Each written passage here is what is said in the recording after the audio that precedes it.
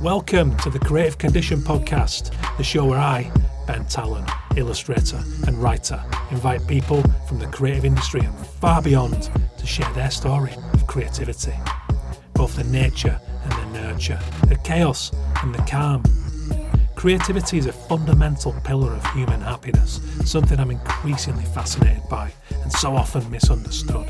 So little by little, I hope to build an archive of fascinating stories, experiences and tips to help you maximise yours. The show is supported by Illustration X. Go and take a look at their incredible global range of illustration and animation portfolios now at illustrationx.com. If you like the music for the show, go and listen to Dirty Freud over on Spotify and all good music platforms now. Today I'm conducting the AI Artist Audit, in which I'm going through every main aspect of my creative practice to find out just how ready I am for automation. Hello and welcome to the show. This is the AI Artist Audit. Well, I'm here, it's morning time, I've got the coffee pot on the go. This is going to be an autonomous ramble this morning. It might be disjointed, it might not. I've got notes, I've been planning, I've been considering, I've been going through my creative practice to interrogate myself in the hope that it might help some of you guys to identify ahead of time which aspects of your work might be at risk of automation, because that's the future we face, isn't it? Let's be right. There's been a lot of discussion around this stuff. About the threat that we face as designers, as artists, as communicators, visual communicators, because the machines are getting pretty damn smart. It's impressive stuff, let's be honest. It's mind-blowing at times. The capabilities of image generation, of concepts of writing, these the machine learning programs. Do you know there's going to be a lot of Luddite language in this show? I apologise in advance because that's where I'm at, and what I'm not setting out to do here is to give you any kind of scoops. I am not a tech savvy guy. To give you an insight, I still hand write email addresses into cells in a spreadsheet, which is very rudimentary. That's how I keep my databases. That's how I keep my offline communication to my mailing lists, because I don't want to be at the mercy of algorithms, so that when Instagram or Facebook cause uproar by changing some guidelines that shafts me or means that my posts aren't getting seen by as many people, I'm not going to be absolutely crestfallen. I'm going to be mildly irritated, and then I'm going to change lanes. So that's one way of thinking. That's what this podcast is. I want to encourage smart thinking about your own practice. And hopefully, by going through my own thought process, given that I have a practice that covers podcasting, fiction writing, non-fiction writing, original artwork, live artwork, performance, murals, hand lettering specialist. If you know my work, if you know this show, you'll probably know by now that I'm quite a broad creative practitioner. I like to explore. I like to work out where my ideas and skills can fit and how I can build something new and how I can engineer new opportunities, new exciting pursuits. So I'm in a relatively unique position. That doesn't really work. Is it relatively unique? No such thing. I'm in a position, let's say, where I tick a lot of boxes. I work in a lot of industries, and what AI has done for me is become a very thought-provoking presence. I'm not terrified of it. I'm not against it. But and to be honest, in isolation, the machine stuff I find very exciting. I think there's going to be a lot of opportunities to help us, particularly people like myself who are not particularly organised or savvy in terms of staying on top of everything, whether it's communications, tax, the rest of it. I think things like ChatGPT are going to offer a lot of helping hands in that regard. What I'm very concerned about is human morality. We live in a capitalist society, don't we? And I don't trust for 1 second that the people who are pulling the strings, the people that are funding and creating AI, have morals that line up with supporting artists and independent creative professionals. I just don't believe that. We're going to get into that in a minute. I don't want to get too deep too early. I'm interested to hear your thoughts on this. I would like to create some conversation. So I'm very prominent on LinkedIn these days. I would advise that to be the go-to place if you want to contact me and start a chat. I like it because there's no politics, so there's very little politics on there, and it's a professional environment, and I can get deep about creativity and get some really interesting input from lots of different people, So get me on there. Easy to find. I'm also, the second best is Instagram. I'm still very present on there at Ben Talon or at Creative Condition _ if you want to get the show's Instagram handle, but I would suggest Ben Talon because I'm more frequently on there. But I would love to hear your thoughts. I want to hear your fears. I want to hear your hopes. I want to be disproven. If I'm completely wrong, which I'm likely to be with a good deal of this stuff, come and tell me why. I want to create discussion. I'm a big believer. I'm very against cancel culture. I'm very much pro-debate. That's not to say that I want a complete open field for dickheads to come and throw bigoted opinions around. That's not the case at all. But I'm very cautious about people being afraid to say something, even if it is going to bring value to a conversation or discussion. I think Brexit was a great example of that, how we all slung mud at one another and created divisions which just allowed the dickhead media to exploit for billionaires everyone's position. Let's face it. I'm not going to get overtly political on this. I just think I don't think that blanket black and white all the time does good for anybody. So I want discussion. I'm very blessed in my social life that I have a lot of friends from many different backgrounds, and I can sit down over a beer. We can agree, we can disagree, we can shout, we can be pissed off with each other, but ultimately we all leave, we all hug, and we've all learned something from each other. And for that reason, it's I find I've got this lovely ecosystem where I can learn from everyone, and I can be wrong, and I'm going to be wrong on this show because, like I said, I'm not tech savvy. I haven't even touched AI. I haven't done anything with it. But what I am is aware. I'm aware of its capabilities. I'm aware of what's happening and what's soon going to be very replicable, and what's going to retain its creative value because it's human. And I think we're soon going to see a major split. And I think a lot of the former, the stuff that can be duplicated, replicated, parodied, is going to be swallowed up. And I think it's really important that we all think about our own practice and look at the value, the human value. The stuff that we bring, that AI not necessarily can't replicate, but just cannot originate. Do you know what I mean? So that's my school of thought on this. It's affordable. It's accessible. It's going to solve a lot of problems for people who don't have budgets, and I think we have to face up to that. So I'm sure you all saw... Oh, rewind. Sorry, before I get in too deep. One of the people who I've had big conversations with this about is Illustration X. This isn't just a cheap plug. They are the founding sponsor of the show. You should go and check out their awesome work. illustrationx.com, etc. They're brilliant. They're a B Corp. They're doing a lot of good stuff. And a part of that good stuff is they're in big conversations with the likes of the AOI, the Society of Artist Agents, about intellectual property and artificial intelligence. Major, major cornerstone conversation. Because... So a little while back, I got an email from a friend, and I ain't going to name names, but he'd said, my friend AI is a problem, and he'd stuck his own name in, I might be wrong, but I think it was Adobe's AI, stuck his own name in there. Pop, up comes a bad version of his work, but a distinctly obvious version of his work. And it's like, whoa, that was one simple prompt. And I know that's trying to be his work, and it's not too far off. He does it with a friend. This friend does 3D lettering. Bread and butter, 3D lettering. Amazing work worldwide. Boom, up it comes. His work there.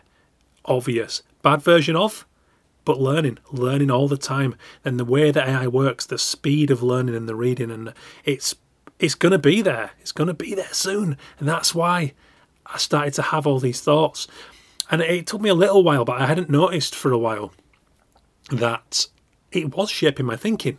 It was informing my thinking. Now, whether that's good or bad is subjective and open to debate. But it started to, I would find myself in a position where I came into the studio and I sat down, and what I would do would actually be influenced by my awareness of AI. So I'll give you an example. One of the first things I'm going to talk about in terms of my practice is my line drawing. And I was very aware that if I'm just creating objective line drawing, I now have to consider whether this is for a commercial client, whether this is an original dried ink on paper piece of artwork. Because if that's the case, there's very much still a desire for that. People like something that's made by a person, that's unique, that's handcrafted. There's value in that. There always will be value in that. Therefore, that bit, I think, is reasonably safe. However, well, once upon a time, I would have been commissioned to illustrate, let's say, 20 ink line drawings for a feature on blah, blah, blah. And I might have got, I don't know, anywhere between 500 and 750 quid for that. Once upon a time, that was the majority of my living costs. When I was just a young fella on my own without a family, living in Manchester, paying 300 quid a month rent, happy days. I could have relaxed for the rest of the month. These days, I'll be lucky if it pays my electric bill, but that's another conversation. But the point is, it's not to say that I'm not going to get commissioned, because there is value in the human relationship, right? And there's the thing of negotiation and customizing and changes and specific layouts and all the things that I can bring through my experience, through my skill set, and through my interest and passion for the job that a machine cannot yet. But if someone sat there with a lack of budget and they can't quite meet my cost on that, and I don't want to come down low enough to endanger the industry, to undermine my experience and my ability, then there's a problem, isn't there? Now, until now, that problem has been addressed by stock imagery. But hey presto, here we have this thing that can originate new artwork. All that has to happen is a few degrees of separation from Ben Talon. And I don't have a leg to stand on, because I can't say that's Ben Talon anymore. They can go, well, it's a bit like Ben Talon, but it's not, is it? And we haven't mugged your images off, so see you later. So it's like, whoa. So that began to come into my thinking. I'm going to get into that. What I'm going to do is I'm going to run through the core practices and my thoughts in terms of what I feel I'm going to have to move forward with more, whether I like it or not. What I'm excited about moving forward with, because sometimes a push in the right direction is not the worst thing. It can speed up a process that might take us years because of fear or because of, the idea that it's not reliable and all those things that hold us back from pursuing a dream. So that's what I'm going to do. So like I said, Illustration X have been very proactive. We've had concern. It's from a lot of artists represented on the agency. It's been coming up in monthly newsletters, and, we're reassured that at the moment on the intellectual property front, we're all right, But I don't believe that that's going to last. If I'm being very honest, I think people are very unscrupulous when they have to be, and I think money talks. So on that, I guess you all saw the big story about the photographer who refused the award. If you haven't, here's an excerpt from The Guardian. I think it's very, very interesting and thought-provoking. A photographer is refusing a prestigious award after admitting to being a cheeky monkey and generating the prize-winning image using artificial intelligence. The German artist Boris Eldagsen revealed on his website that he was not accepting the prize for the Creative Open category, which he won at the Sony World Photography Awards. The winning photograph depicted two women from different generations in black and white. In a statement on his website, Eldagsen, who studied photography and visual arts at the Art Academy of Mainz, conceptual art and intermedia at the Academy of Fine Arts in Prague, and fine art at the Sarojini Naidu School of Arts and Communication in Hyderabad, said he applied as a cheeky monkey to find out if competitions would be prepared for AI images to enter. They are not, he added. We, the photo world, need to open discussion, said Eldagsen. A discussion about what we want to consider photography and what not. Is the umbrella of photography large enough to invite AI images to enter? Or would this be a mistake? With my refusal of the award, I hope to speed up this debate. He said it was a historic moment, as it was the first time an AI image had won a prestigious international photography competition, adding, how many of you knew or suspected that it was an AI generated? Something about this doesn't feel right, does it? So it was a mental story. It was I'm glad it happened. I mean, you have to wonder that he won. It's kind of like, wow, okay, so you enter an award, but you short of paying off the person who's running the award, there's no guarantees that you'll win. So there's almost this kind of, I don't know, I don't believe in fate particularly. I'm not a destiny-based person, but I think that there's something about that, isn't there? Something interesting. Anyway, it's fascinating. Photography is a weird one. I recently was in touch with a art director for Ogilvy in Kenya called Robert Obaga. Have a look. He does a project called Rob's Midjourney where he generates these images based on quite complex prompts, a lot of them around Kenyan culture throughout different eras. And the images are fantastic. They're spooky, they're weird, they're eerie because there's a certain depth behind the eyes, which is present in that photograph that won the award. And now go and have a look at it, it's really interesting. And I saw it straight away. Now, as an artist, that got my juices flowing because I read, dystopian fiction. I write stories that have been described. My Stories to the Apocalypse series were described as somewhere between Roald Dahl and Black Mirror, which is the best compliment I've ever had. Annoyingly, it came from my editor, so I can't use it as a pull quote because of conflict of interest. But because of that, oh my God, I was straight on to Robert, and I'd been in touch anyway just to send him some samples of my work. So I went back and I said, these Midjourney images you're doing are incredible. How open would you be to letting me have a play with them and add another layer of humanity to them and do a little collaboration? And he's well up for it. And sadly, I haven't had time to make a start on it yet, but it's very much in the pipeline. And that's exciting to me as an artist exploring this new medium. So here we have the narrative that then the latest technology has always been seen as a threat, right? So the internet. I have friends who used to have to deliver their artwork via courier on a CD-ROM. I have friends who had to deliver the artwork in a tube rolled up on a bicycle. And here they are still smashing it, still in the industry today, able to WeTransfer images anywhere in the world in an instant. And I think that's wonderful. There will be people who love that, whose careers got ended because of it, because it didn't move. So now that's another conversation about adapting and how much do we have to adapt. It's a personal decision, isn't it? If it turns us green and we don't want to be in the industry anymore and we can't handle that, that's absolutely fine. I get that. So that depends how this moves, isn't it? But then there is also that, we have to assimilate the new technology into our practice. We have to be aware of it. Now, at the end of this show, I'm going to read you a fantastic excerpt from Andy Sandoz, who was on the show way back when on episode 19, former creative director at Havas, and he was the president of D&AD for a little while.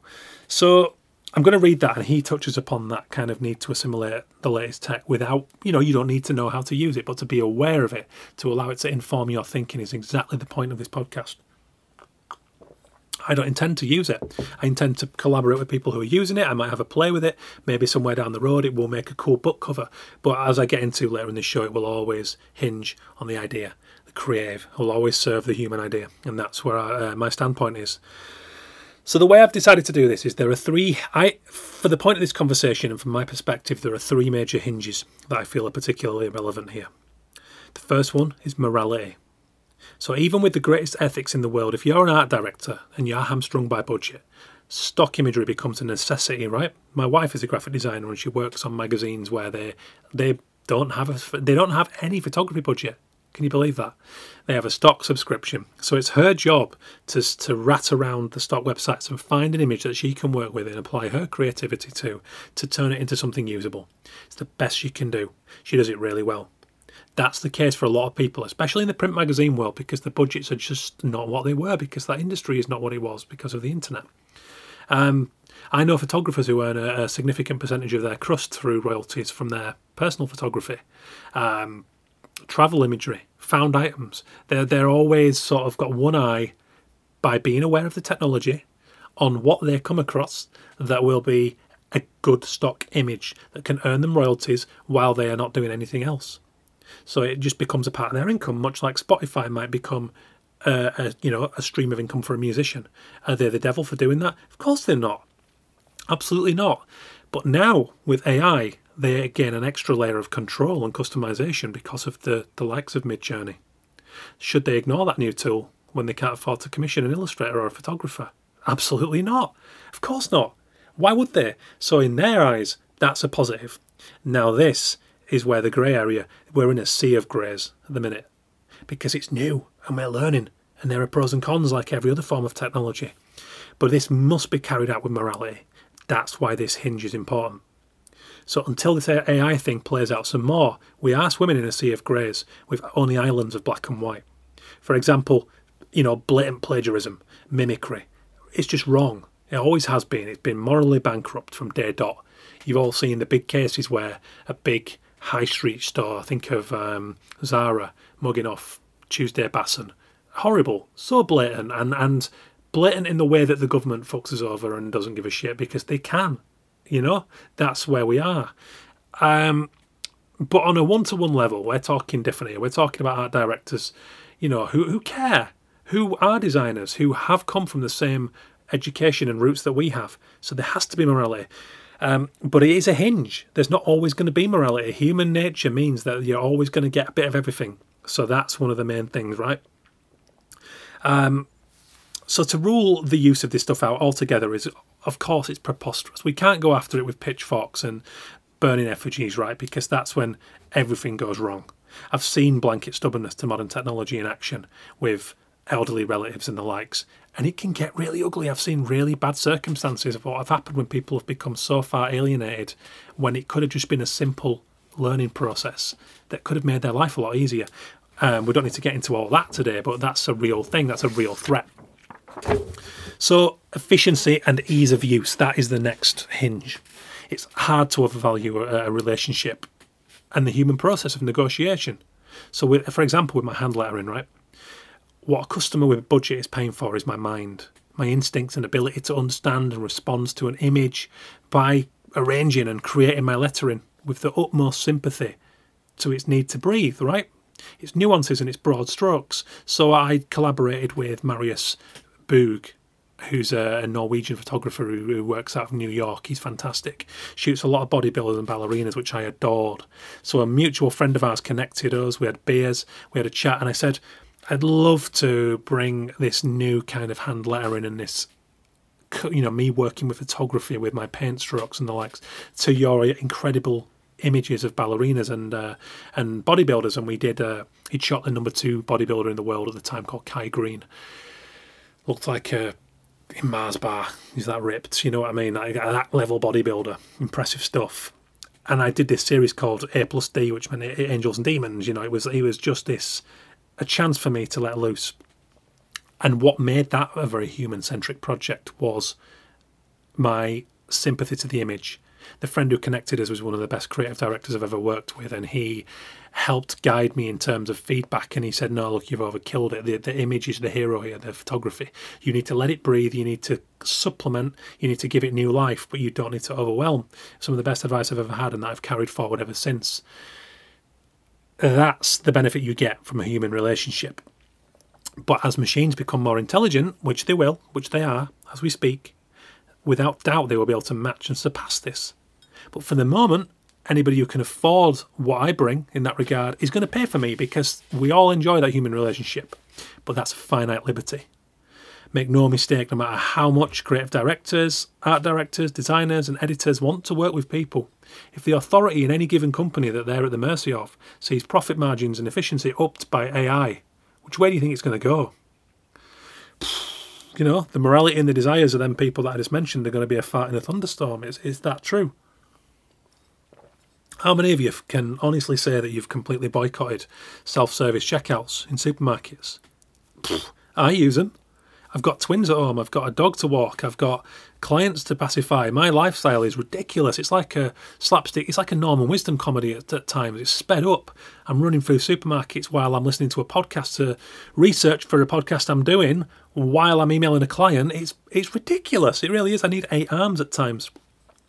So, of course, if I get into a supermarket and there's 8 people deep, I'm going to leg it over to the self-service. I'm also, if I have the time and I see a short queue, I love the interaction with a person. I like the social. I want to support that person because I believe we need these people to be doing those jobs, and they need it for their livelihood quite blatantly. Well, otherwise, why would they be there? I don't think anyone chooses, many jobs just for pleasure. We're in a privileged position, I think, as artists and designers, that we get that joy. I might be wrong. There will be cases where people do, but the bottom line is, right, we all use them. It's become a part of the landscape. This is going to become a part of the landscape. God, I mean, can anybody credibly argue that the driving force in any of this shift, particularly where it comes to things like automation in supermarkets, is not the widening of profit margins? Of course it is. We live in a capitalist society. Money talks. And over the last 5 years, we've all noticed the widening of the economic gap in the industry. I have in our industry. My clients are becoming sort of, and bless them, I love working with them, but I'm getting a more kind of instances where I have to think about the morality, where I'm getting big clients. I have to check their ethics. I can't look myself in the mirror and find myself, as someone who loves graphic activism, who has a lot of causes that I want to fight for, I can't look myself in the mirror and exist entirely on clients who have dubious morals. Thankfully, I have very little. I don't have many at all. And when I do, I have to find ways to make sure that finances better work in my life so I can move to a better place. But I think we're all in that position. We live in capitalism. Let's not get all like holy grail about this. Not many of us are in a luxurious position where we're able to build a practice that is exclusively in the do good space. Last episode, if you want to go and listen to one, fantastic example of how it can be done, with John from Pretty... oh God, I've gone blank for a minute. Pretty Clever. I was going to say Pretty Decent. They're really decent. They're awesome. Pretty Clever Studio. That's a great example. It's inspiring, and I implore you all to go back and listen to that, episode 193. But it takes time to get there, doesn't it? But, I wonder that if AI might become just as prevalent at the lower end of the market, so in editorial, for example, because of tightening budgets, album covers, book covers, jobs that don't pay particularly great, as it will be in, places that make the rich richer, big corporations. All speculation, of course, but in this capitalist society, you rarely have to look further than economic gain for motivations behind any decision. And do they ever pass that bill on to consumers? And well, they pass the bill on, don't they? But they don't pass the goods on, the profit. Anyway, another conversation. But again, all stuff to bear in mind.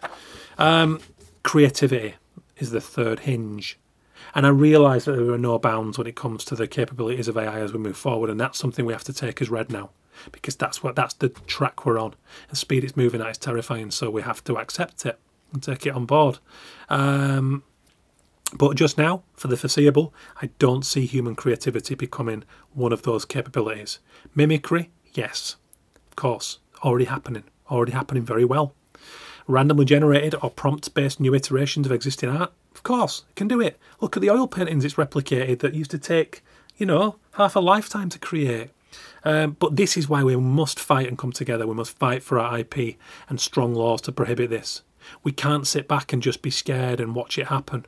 We have a lot of love and a lot of unity in our industry, and we have to pool it, we have to use it, we have to make ourselves aware of organisations like the Association of Illustrators who do bring us together in numbers, and we have to support them to make sure that we don't get overrun when it comes to intellectual property. But actual creativity, so I can hear you asking what's the definition of it. I've just written my second non-fiction book of it. I've just finished the first draft as we speak, 120,000 words, ridiculously big, going to get trimmed down by my editor. But in that, I've referenced Sir Ken Robinson's definition of creativity as applied imagination, or he also refers to it as the generation of ideas that have value. Perhaps some semblance of, but never quite the same when it comes to AI. My concern is that if we are to go by creativity's historically undervalued role in education and society at large, the way it lurks in the shadows of profit and obsession with economic growth, then those who pull the strings would happily take creativity out to the woodshed and blow its fucking brains out. Would they not? They're already trying with the e-back and everything else, because there's no logic behind those decisions. All right, let's not get all conspiracy, but there you go. Food for thought.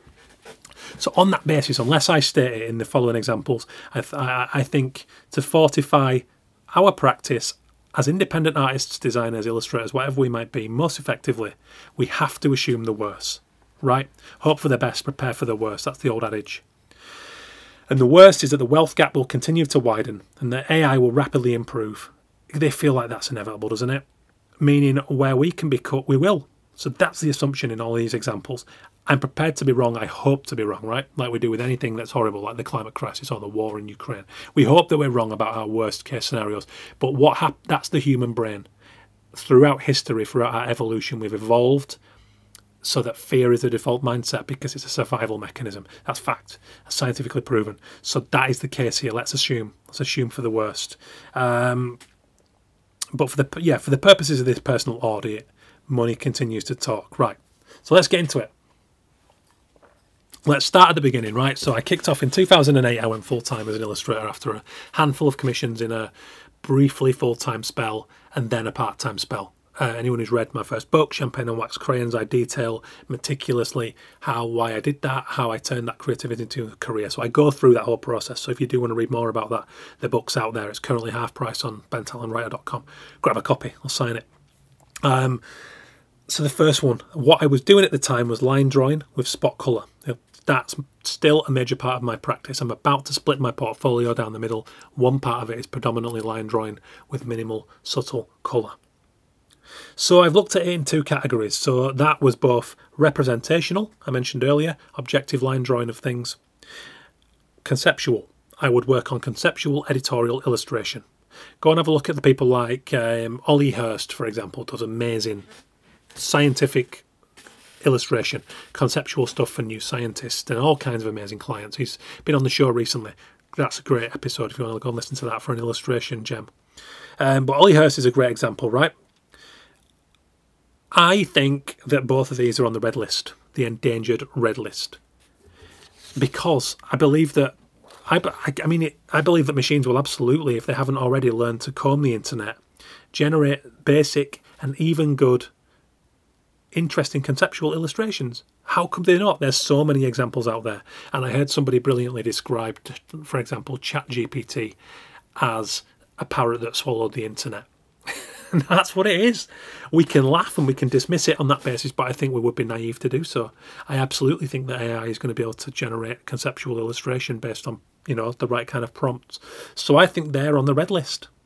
I think my line drawing is very easily mimicked. Maybe they can't quite get to the Ben Talon specifics, the nuances, but I'm not naive enough to believe that people, most people in the face of shrinking budgets won't be able to just leave that at the door. Of course they will. Of course they'll drop that and get something close, because that's what people have to do with restrictions. That's the reality of money and their budgets.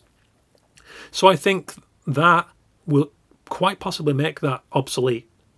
It's not that I'm leaving it behind or moving on from it, but I have to take it forward in a way that is aware that it can quite easily be parodied now. I am not going to rely for any of my income on my line drawing anymore. It's quite sad, but that's the truth. I'm not exactly happy about it. I didn't plan to move away from it so soon, but here we are. That's what's happened. That's the paradigm shift. So I think the only thing that's going to prevail here in terms of my line drawing illustration is the ideas behind the work. The details, the nuances and the ideas that make, for example, my drawing of a traffic cone mine, that make it Ben Talon, that could only be from Ben Talon. That's where it's going to prevail. I have to find that market who appreciates and wants that Ben Talon. I have to kind of fortify myself against the portion of the market that can't particularly afford me and now has a viable, affordable, accessible alternative. That's the reality. So that's where I'm going with this stuff. So I'm now going to apply it to original artworks, bespoke stuff, book publishing, things that have my handprint all over it, but bring an idea, bring Ben Talon's mind to the table. That's the difference maker, isn't it? I think with a lot of this stuff. The example that I pulled out was my recent book and associated print, Your Mum, and Other Stories from the Back Streets of Britain. It was a 21 short story collection, flash fiction, very small little pocket book, 21 black and white line drawing illustrations of commonly found items on British streets. It's a very urban, gritty, dirty, filthy little book. The quote on the cover is from Sean Ryder and it says, "Proper moody and horrible stuff this," which was a joy to get.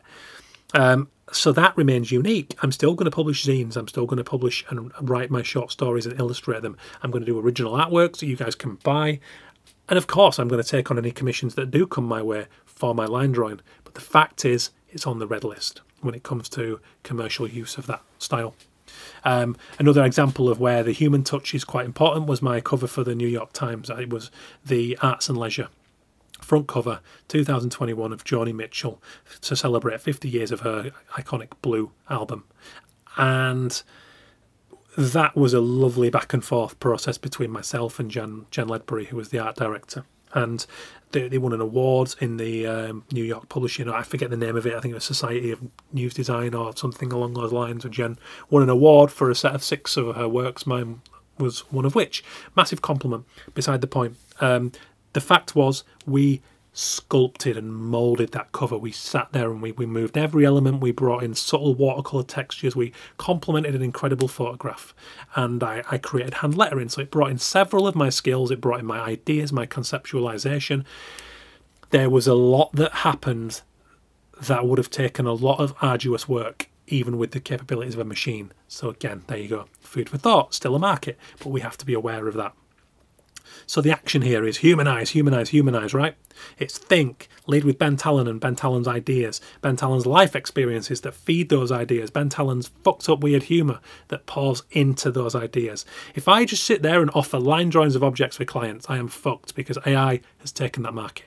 That's my conclusion here within my own practice. Of course, you might argue, you might disagree. I hope you can prove me wrong because I love my line drawings.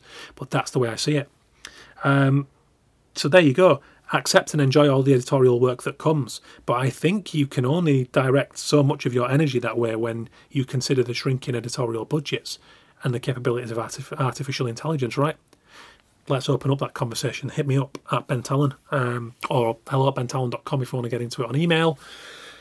There, that's that one. So next on the list is animation and motion graphics. So during the pandemic, I saw a significant rise in motion projects because while some markets closed down, very luckily I was quite versatile. Like I mentioned, the sheer amount of things that I do, I was always scared of the fact that I'd put all my eggs in the basket of illustration and visual communication, at least in terms of my education, right? I've since evolved and learned because I know that creativity you can learn for yourself. You can be whatever you choose to be, call yourself, by getting the experience in said field. So if you animate, you're an animator. If you do art, you're an artist, right? I got this raised in an email from Sarah J. Coleman, who goes under Inky Mole recently. You know, you don't have to stand on ceremony. You can go and learn and do this stuff. That's one of the glories of our industry. And because of that, I was able to kind of slide over to another industry. And what we found was that during the pandemic, everybody sat on their couch freaking out and stuck in their houses, apart from the little walk we got to do during lockdown. What that meant is we got the biggest year on record for home entertainment. So all the streaming platforms went through the roof. I know people who worked in sports streaming industries and their business went boom because of it, which, you know, there's always an upside. There's always a silver lining for some people, of course. But what that meant was I picked up a few lovely commissions. I did a film about Jason Robinson, rugby league and rugby union legend for BT Sport. I worked on a YouTube project, YouTube Originals film about Gareth Southgate, where I provided all the illustration. So that was cool. And I would say the same again. So we saw the major rise in that market. This is an interesting one. I think that AI might be a game changer in this world. Again, it's hard to imagine that it cannot provide basic and even high-level motion graphics for people who can't afford or want to save money on animators and motion designers. It's another hard truth, much like the editorial one. That said, I do believe the human aspect of this applies much the same as it does within illustration. I think the collaboration, empathy, unique ideas when it comes to the creative will be what might, how can I put it? I think it might better proof me in the coming automation apocalypse.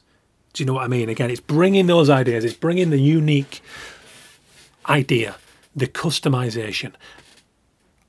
For example, the 1920 by 1080 pixels frame for screen that we have at the minute.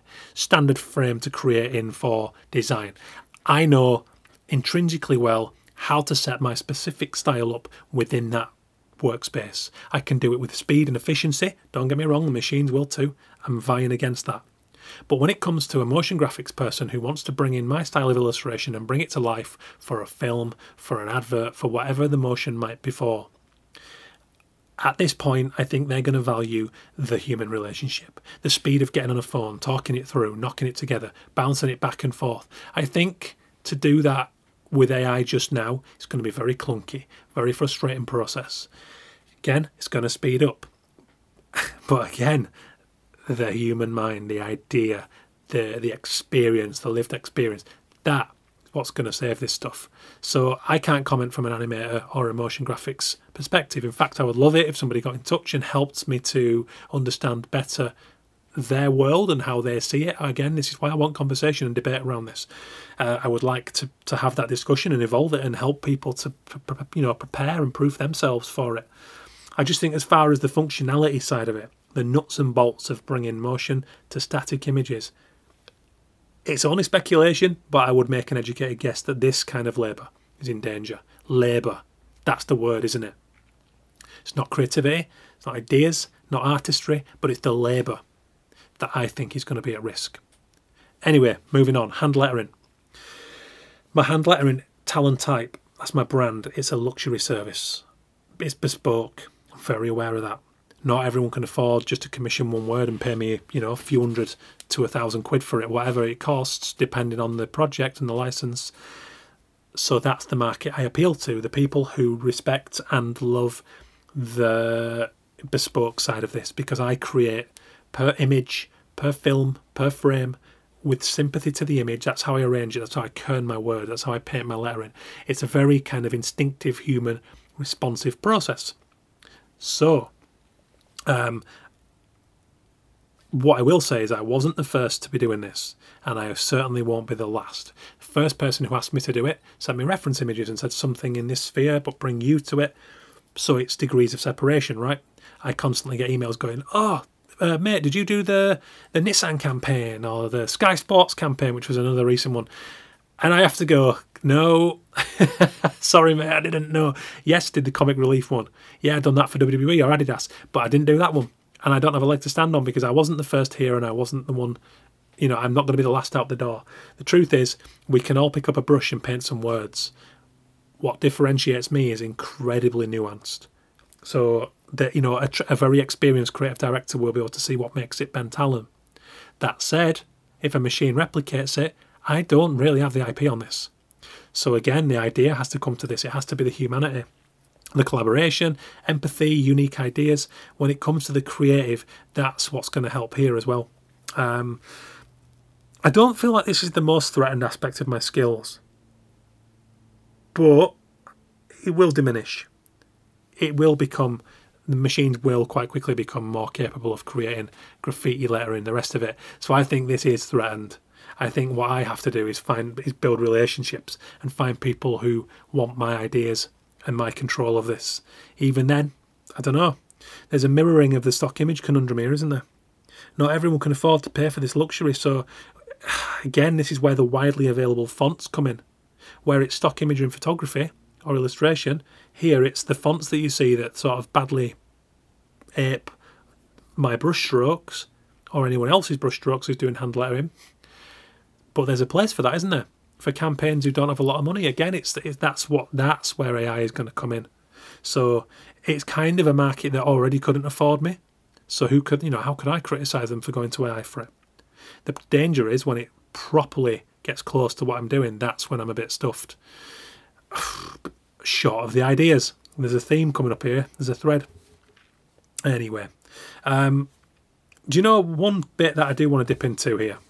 And it's design. I haven't got it down as a thing because I'm not a designer. I'm not a graphic designer. But I want to give you an example of someone who I think is, I don't want to say safe. He's not safe, but he's an example of what will be valued. And it's Dave Sedgwick. I caught up with Dave at Off Festival in Barcelona recently. Did a fantastic talk. And Dave his mind is fantastic. He's one of my favourites when it comes to concepts and the love and attention to a certain brand and learning the history of the brand, the motivations, the values, their story, the story of the founders, what they want to achieve, and distilling that into powerful, thoughtful, considered, well-executed design. Dave Sedgwick is among the best when it comes to that. And that is what's going to be valued. So in graphic design, Yeah, that's what I mean. It's the human, it's that ideas process. So I think if you're an agency, let's say you're an agency like Collins or Ogilvy or whoever else, I think you're all right. And I think that's why we're seeing a lot of creative directors from those kind of entities coming out and saying, we needn't worry, it's a new tool, but the creative will always be valued. In their world, I would agree that. So if you're doing projects that are amazingly built on ideas and care and attention to detail and relationships and understanding of markets and all the other variables, then I do think you're going to be all right, because I think you can assimilate, at that level, you can assimilate AI as an awesome tool. It's us lot down here that are independent makers that are at risk, and that's sort of who I'm speaking to in this regard. But if you're an independent graphic designer or a freelancer, then I think you have to go the way that Dave Sedgwick goes. I think you have to develop your ideas generation, your conceptual skills, your love for the clients you're working for, because that's what's going to stay afloat, isn't it? If you're just, if someone's just cracking the whip and you're doing what they ask in terms of placing type and arranging stuff and pulling pieces together puzzle style, then you might be in danger. Food for thought. Not my realm. I'm not going to comment too much on that, but that's the way I see it. So the next bit, live events, murals. Without doubt, one of the safer parts of my practice. I'm working an event at Silverstone in Oxford coming up, Silverstone Weekend. It's an associated event in the city centre where I'm going to be creating giveaway original ink drawings to do with Formula One. That's cool. Love those kind of jobs, love the social aspects of that. I love talking to drunk people and who come over and ask a load of questions while I'm drawing. I love that energy. I'm a social guy. So I get a real kick from that, and I've always enjoyed it. That's cool. Maybe that's something I'm going to have to expand within my practice because of AI. Simple as that. Murals, yeah, do a lot of original art. I do it for agencies. I go into places and I do live walls at events. So I think live is good. Here's another one. A friend sent me a TikTok and it was a video showing this new wall printer. Fucking hell, is anything safe? That was my initial reaction. It's like, oh shit, here's a really small device. I don't know how it works, but on the demonstration, they were feeding in an image set up for print, and the thing was printing high res on the wall that image. I'll let you digest that one, but that's a thing that's out there. It's probably well expensive now, but it's not going to be soon, is it? Like all tech, once it becomes a thing, it comes down in price. So what's to stop somebody from going, I want to use that old art or copyright artwork and stick that on my agency wall. Let's whack the printer on, come back after a pint at lunch. Whee! Oh, it's kind of scary, but it's also exciting because there's only certain aspects of my style that I can do live. So it has to be a really raw, punky extreme of my artwork just now. Look at the recent project on bentalon.com and you'll see the SIPs. It might even be the first project, the SIPs mural. That's the extreme of my style that I have to do live at the minute. And that's what people love because it's very human. But who's to say that somebody can't AI generate an image that's close to that, that's not mine, to swerve the copyright, buy the wall printer, stick it up, off we go. But also, who's to say that I suddenly can't create any aspect of my style and buy myself the wall printer and offer it as a service? Now we're talking, aren't we? This raises again the whole conversation about how much do you adapt with the technology. Food for thought anyway. Original art, it's the next one on the list. This year, the first 3 months of this year were a continuation of my longest ever quiet spell, which was pretty terrifying if I'm honest, and it did send me on some bad ones and make me question a lot of things. Came out of it, I'm in a decent patch again now, but I'm on guard. Original art was one of my saving graces. I was commissioned by a number of people to create canvases for personal anniversaries within their family, for something one of a kind to go on an agency wall, for example. I love doing that stuff. That was a place that I wanted to go to a little bit more within my practice anyway. What AI is doing is just kicking me there a bit quicker. It's going, go on, get out. If you want to do it, go and do it, make it happen. That's the way I've got to see it. I've got to see the positive, because otherwise it's happening, isn't it? For all the other reasons I've just detailed in editorial and everything else, I'm less precious than I once was. But then the flip side of that is that in the original art world, something that I love doing, something that I'm quite good at because I've done it all my life, that's going to be more valued than ever, isn't it? Human art is going to become the vinyl record, of our world. It has to. It's the only way it can go. Digital saturation is going to happen, and people are going to want some original artwork that you can see the spray paint running down it. You can see the mistakes, So I think original art is something that I'm just going to have to load it up with personal emotion and just go big and push down that road as well. Next on the list is writing. So writing, I'm a keen writer. I'm doing it more and more. I'm combining it with my illustration. Clients are now starting to use my writing along with my illustration, which is incredibly exciting. Some of them are bringing me on board to interview people as part of projects. I've got one of those on the go as we speak because of this podcast. So my multimedia capabilities are really coming to the fore now, and that's very exciting for me, and I think it's something that's going to be more valued because of artificial intelligence. But writing is about the lived experience, isn't it? Once again, mimicry, replication, yes, it's all going to happen. ChatGPT is already doing it. The next ChatGPT, I think it's number 4. My God, there's been a lot of debates whether we can morally release this into the world because of what it's going to do to us as humans, and all the heavier stuff to do with that in terms of the, rise of the machine shit. But in terms of my writing, I write about personally experienced human creativity when it comes to my non-fiction. My next book, The Creative Condition, is an absolute monster. I'm very proud of it. I'm excited to get it out in early 2024, and I want it to help strengthen human creativity so that we can meet this challenge of AI, and that we can make sure that all the people that education is getting failed at the moment by can realise that they're creative too, and they can, their life story has value. So that's what pours into my writing. If you think about things like copywriting, ChatGPT is probably a major headache, but again, the human relationship is going to be valued. In terms of my fiction, short stories and prose, I think we're all right there. I think people are not stupid. I think they're going to know, they're going to sense when there's a machine at the core of it.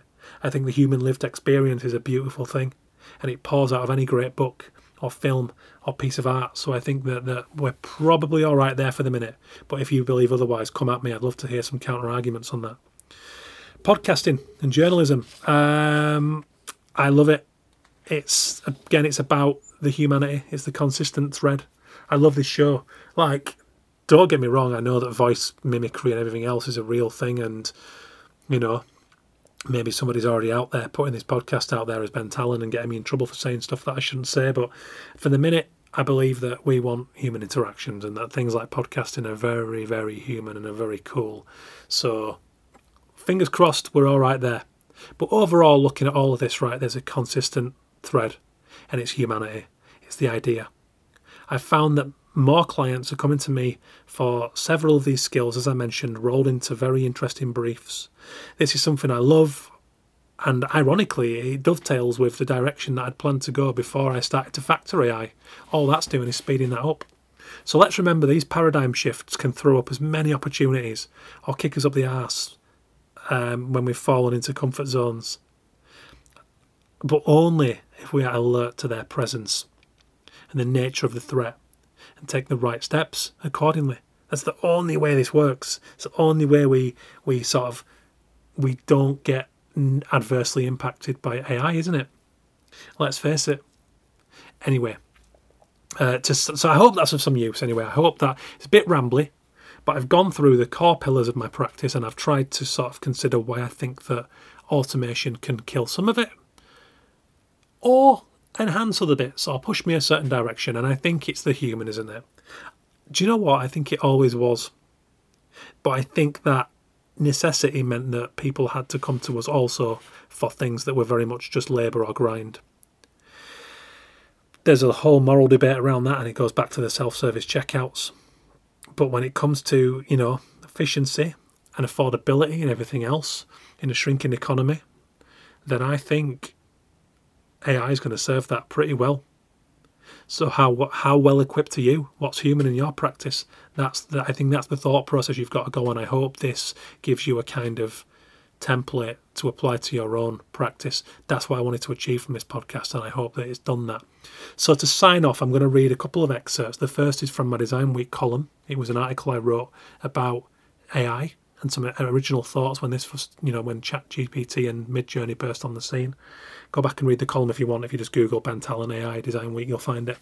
Or just go on designweek.co.uk and search Ben Talon and you'll find all of my articles on there.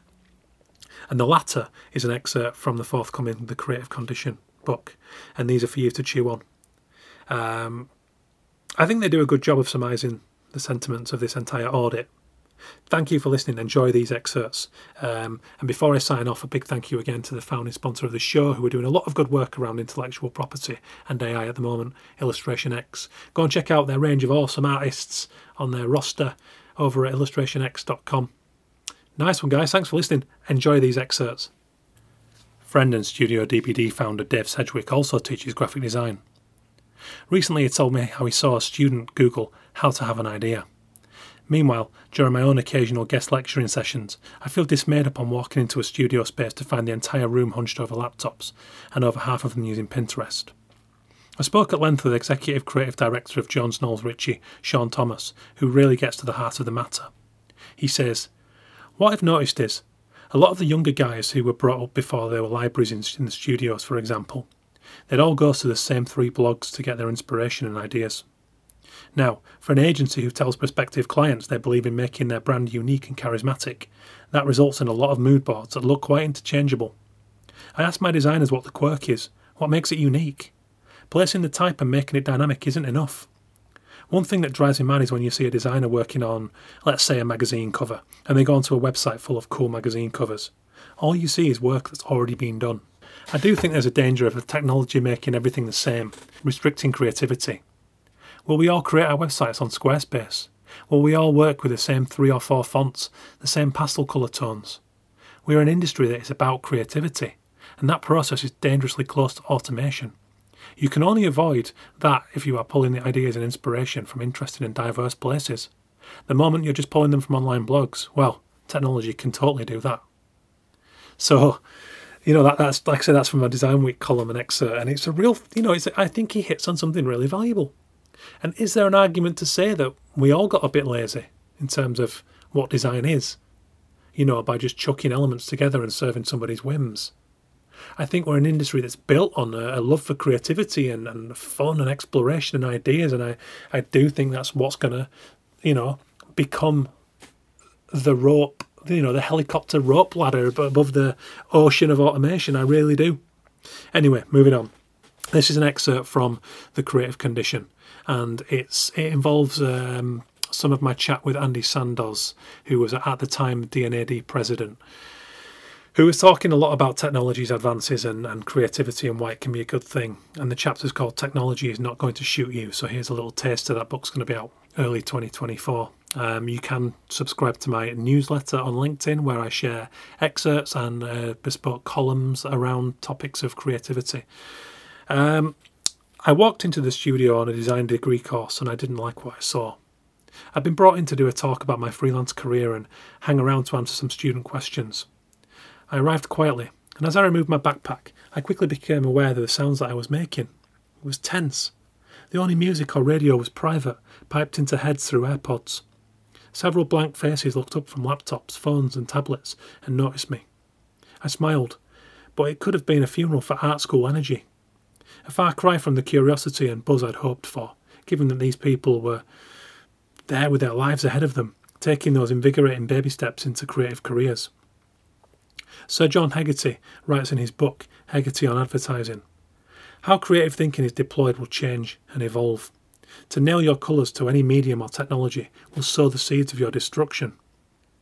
Graham Wood's comments about the lack of tools being a good thing during his studies at Central St Martin's College, how those limitations taught great resourcefulness, adaptability and a range of transferable problem-solving skills, swam into my thoughts. Was this the opposite? The smart device is almost a prerequisite for any young person in the 21st century.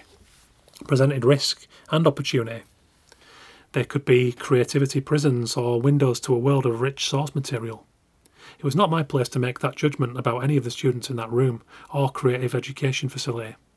Nonetheless, I felt concerned over the lack of cross-pollination. I had no gripe with students using technology as tools to serve creativity and the idea. That's a major part of creativity. It always has been and always will.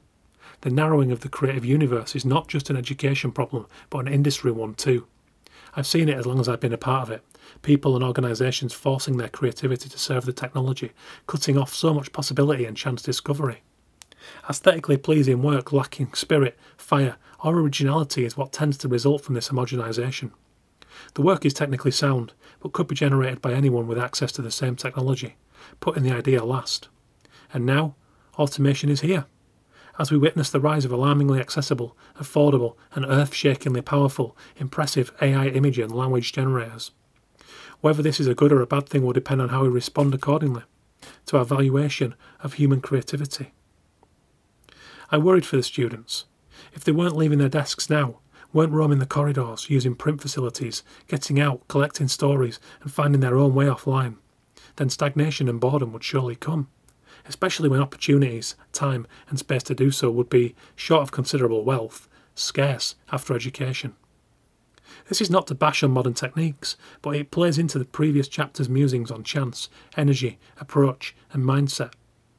Creative director and former D&AD president Andy Sandoz speaks of technology with warmth and childlike curiosity.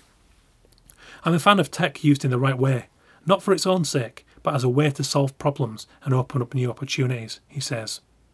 We live in a world with a multitude of problems all around us and a paucity of solutions. We need answers, and I think they're going to come from technology. I don't think they have to come from ideas that are using technology, but are influenced by technology. I think if you understand the openness of the internet, the way AI or code works, then it will change the ideas you have. That could be a change to how you illustrate, make something, or simply how you approach your day. You don't have to execute with technology to do something, but it's a good thing to be influenced by it. I don't know how to code, but I don't care. I'm not afraid of it. A lot of people I know have this strange fear of technology. It's as if it has a gun pointed at their head. They freeze up. It isn't going to shoot you. Technology has actually brought back a good deal of human creativity. Unless there's a zombie apocalypse, we are going to be in a digital revolution for a long time. The art phrase, postmodern, is when the humanity returned to modernism. Modernism was quite stark, a certain way of looking at the world that wasn't very human. Postmodernism was when character came back. In the same way I see humanity returning to the technology. We've all seen tech, overloaded a little. We've all seen the matrix and been scared by the singularity and the sense that we've all taken the technology pill. But what's happening is, it's connecting us, creating more compassion. If you look at nascent political revolutions that we're seeing around the world, they've been crowdsourced because of the technology.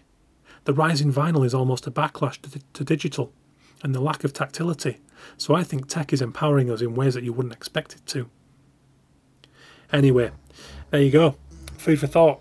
Thank you for listening. You can hear that full conversation on episode 19, called Arrest All Mimics back then, weren't we? And Sean Thomas joined me on episode 139 if you want to hear that full conversation. Like I said, I've by no means covered all bases here, but I just wanted to let you in on the considerations I'm having to make to future-proof my own practice, because I believe that it's something we're all going to have to go through. So, enjoy. Love your feedback. Get in touch. Cheers, guys. Have an awesome week.